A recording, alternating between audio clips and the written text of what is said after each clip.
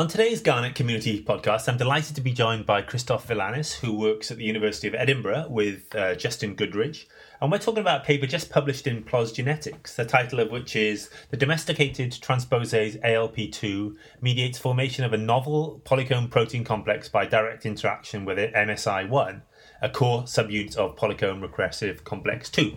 There we go. So a long title. So thanks very much, Christos, for joining us today. So this is a really nice story, and it really nicely leads on from a previous paper, a 2015 paper in the Goodridge lab as well. So it'd be great if you could give us a bit of background and then say what you did in this paper, please. So thank you very much for the opportunity indeed. So this latest paper of ours, we're very happy to have put together several pieces that broaden our perspective of what appears to be a rather complex jigsaw puzzle on the regulation of polycomb group complexes. Mm-hmm. Now, polycomb group complexes are major regulators in development. They are evolutionary conserved and function via epigenetic marks, such as histone modifications and alterations of chromatin structure. And that way, they ensure that gene expression patterns are appropriately tuned spatiotemporally. That is, genes are expressed when and where they should be expressed.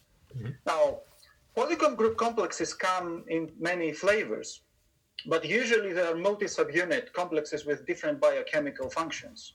And one of the celebrities, so to speak, of polycomb group complexes are PRC2, polycomb repressive complex 2, which is a histone methyltransferase. Mm-hmm. Now, back in 2012, a genetic screen was performed to identify suppressors of polycomb group mutants.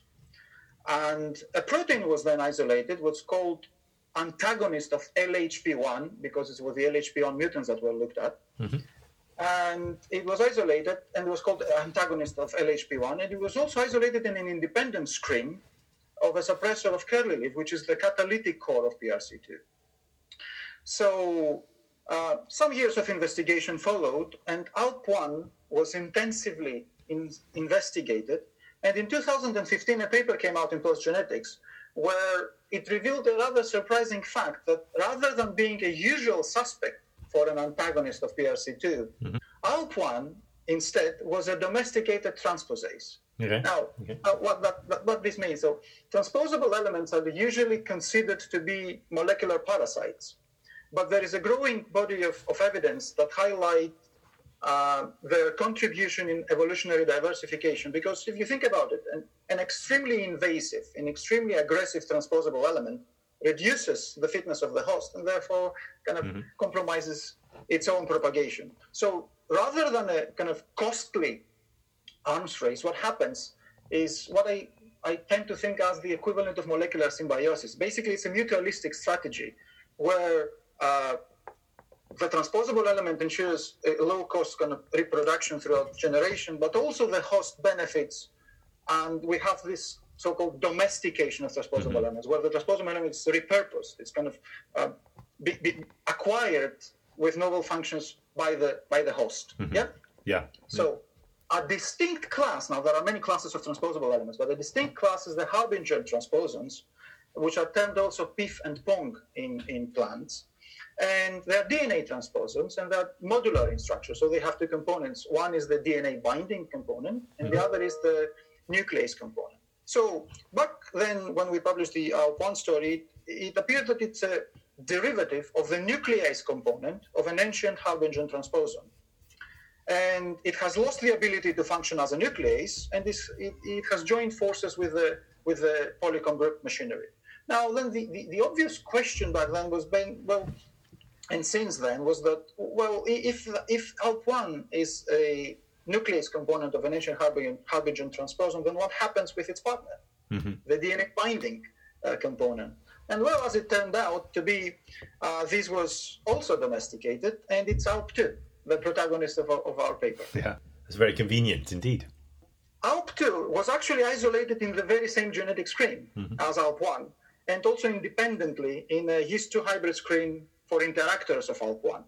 Okay. It was investigated, immediately singled out for further investigation, and it was looked into in great detail by my co-author in this paper, by Pumi Pereira, when doing her PhD. Okay. So she contributed an enormous amount of work in this direction. But as the project was growing and progressing, more and more people started getting involved. So that now in this paper that we published, on top of the people that were already with us in the ALP1 story, we have also Frank Welmer's group from the Smurfit Institute of Genetics in Dublin, and also Philip Voigt has joined us from the Wellcome Trust Centre of Cell Biology in Edinburgh. That really highlights how much science has become more and more kind of a collective.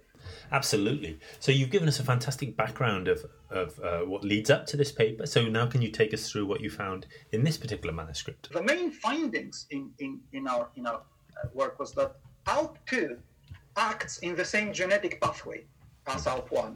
That is, they both have very mild phenotypes when in the wild-type background, but more striking phenotypes in the polycomb group mutant backgrounds. Now, the phenotypes of polycomb group mutants are usually due to misexpression of various polycomb group targets. And it appears that the ALPs, both ALPs, are needed for full misexpression. That is, if the ALP activity is withdrawn, then the misexpression is milder. Yeah, okay. Now, ALP2 has diverged a bit more than ALP1. It is a predominantly disordered protein, but it's well conserved throughout angiosperms. And we also find orthologs in conifers and in ferns. And phylogenetic analysis also revealed that it forms quite a distinct clade within Harbigen transposons, distinct from the other Harbigens or even from the domesticated derivatives.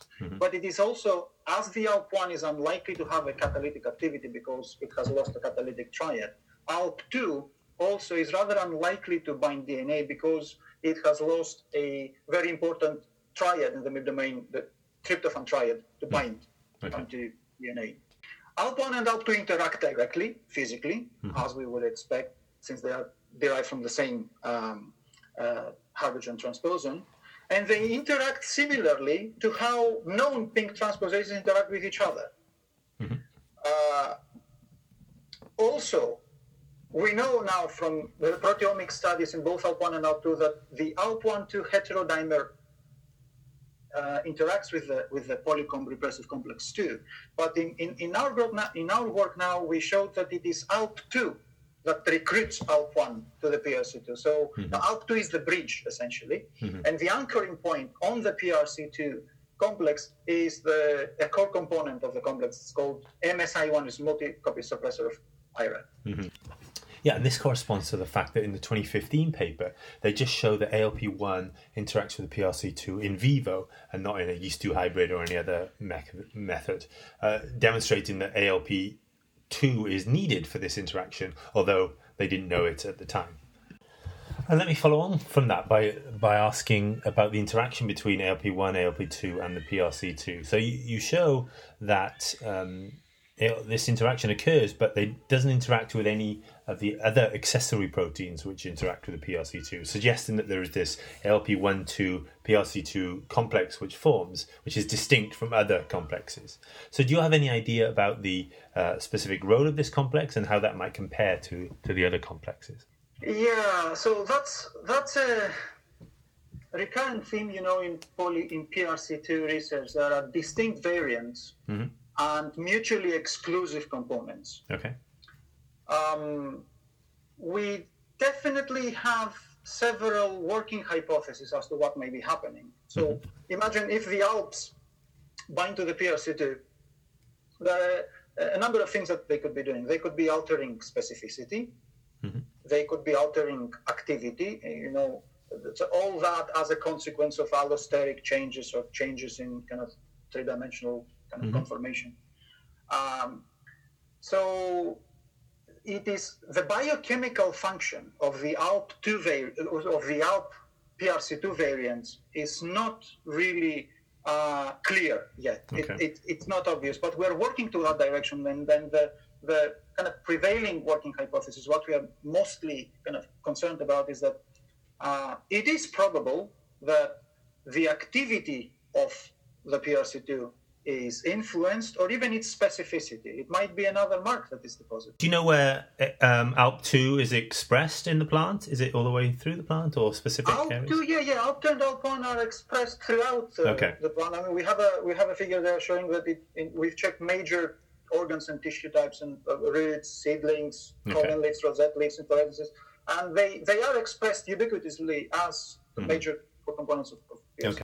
So one of the fascinating parts of this paper involves the biochemical function of ALK2. So it's a DNA binding protein that doesn't bind DNA. So are you doing any work now to look if you can work out what the actual biochemical function of this molecule might be? There is ongoing work to be deciphering basically what is the biochemical function of the ALK-PS2. So we're doing a lot of work in purifying with the baculovirus system in vitro in insect cells, the full complex with the ALPs included, and doing histone methyltransferase assays where we can check which, like the specificity, the activity, the catalytic activity. There are all sorts of experiments that can be done with antibodies or even mass spec to see what mark is you can see the methylation, say, on histones in an in vitro histone methyltransferase assay, but you would have to do mass spec to see what kind of mark is that. Yeah, absolutely. Is it the mark you expect, or is it a different mark? So I would like to add something, if I may, please. Of course. Because this COVID-19 pandemic caught us all off guard. It has severely disturbed research. And there is a lot of uncertainty, but this, nonetheless, cannot and should not be used as an excuse for lack of decisive action in how science is funded. So we really need to sit down and discuss what we could change in that. Because I personally believe that generous extensions to PhD students and to funded projects by the UKRI must be considered. I know this would be too much of a cost maybe, but I can't help but thinking that if this is too costly to be done, then maybe we should start thinking about a paradigm shift on how science is funded in general. Indeed, food for thought there, that's for sure. Well, thanks for that input, and thanks for joining us today. That's really interesting. Thank you very much. Thank you.